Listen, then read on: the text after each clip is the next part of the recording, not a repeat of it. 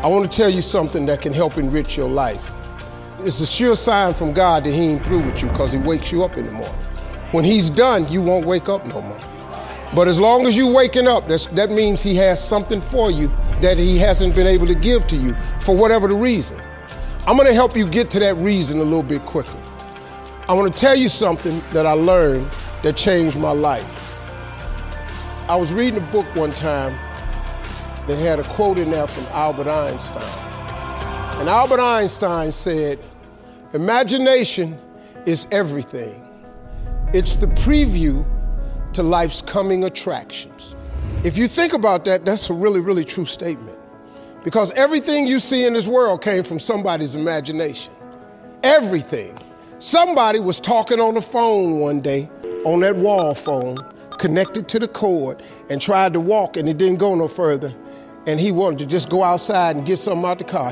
Somebody said, "You know what? I wish I could take this phone outside."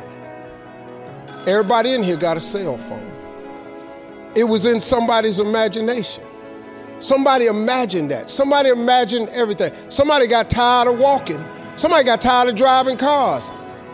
Somebody said, "We're going to fly." You're not finna fly. Everybody in here done been on a plane.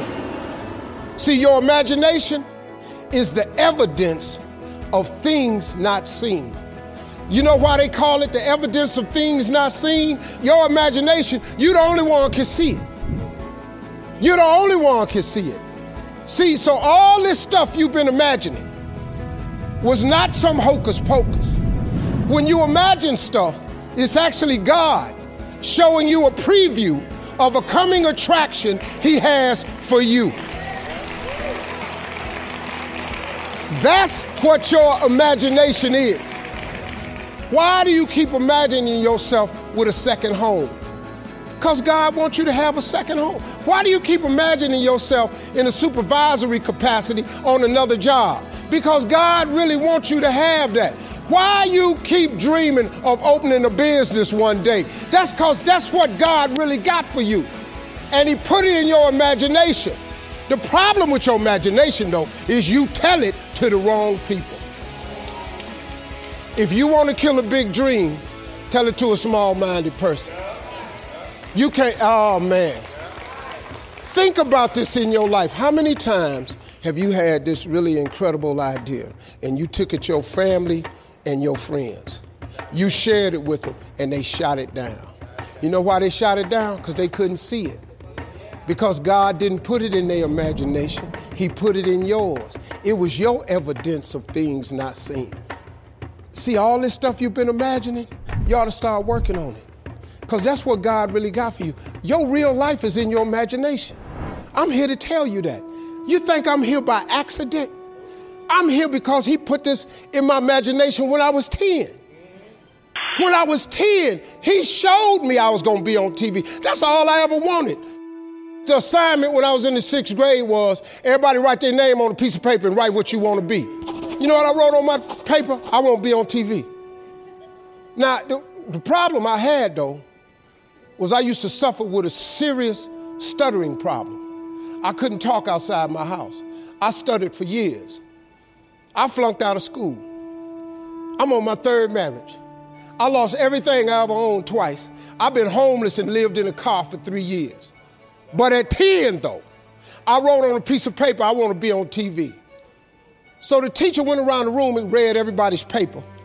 Had you stand up when she called your name. And the only assignment was your name and what you want to be. Doctor, lawyer, dentist, basketball player, football player. I wrote I want to be on TV. She saved me for last. She said, "Little Stevie, come to the front." Now I'm thinking, I'm going to the front because I got the best answer. Because ain't nobody had put that on their paper. She called me to the front. I'm thinking I'm finna give me a gold star. But I was wrong about that. She called me to the front to humiliate me. First of all, you know I can't talk. I suffered with stuttering stammer so bad, man. I couldn't talk at all. And that lady lit in on me. "Why did you write this on your paper?" Now I'm standing there, I can't talk. Who in this school ever been on TV? Who in your family ever been on TV? Who in this neighborhood ever been on TV? I'm crushing, man. I'm standing there dying. She said, look at you standing there. You can't even talk. How they gonna put somebody like you on TV? So every Christmas, I send her a flat screen TV. Because I don't want her to miss me. I do not want her to miss not an episode of me. Because I wanted her to see what God had done for me.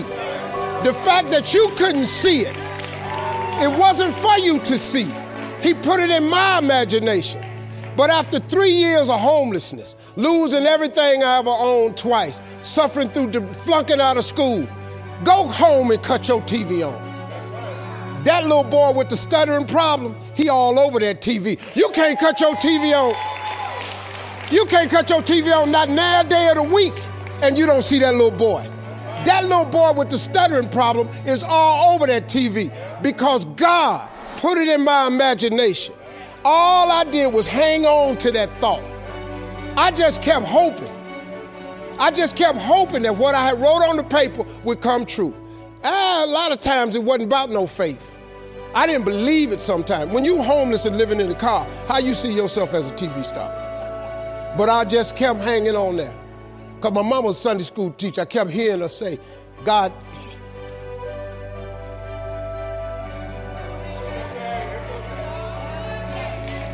God didn't bring you this far to leave you. God didn't bring you this far to leave you. Why do you think he keeps waking you up?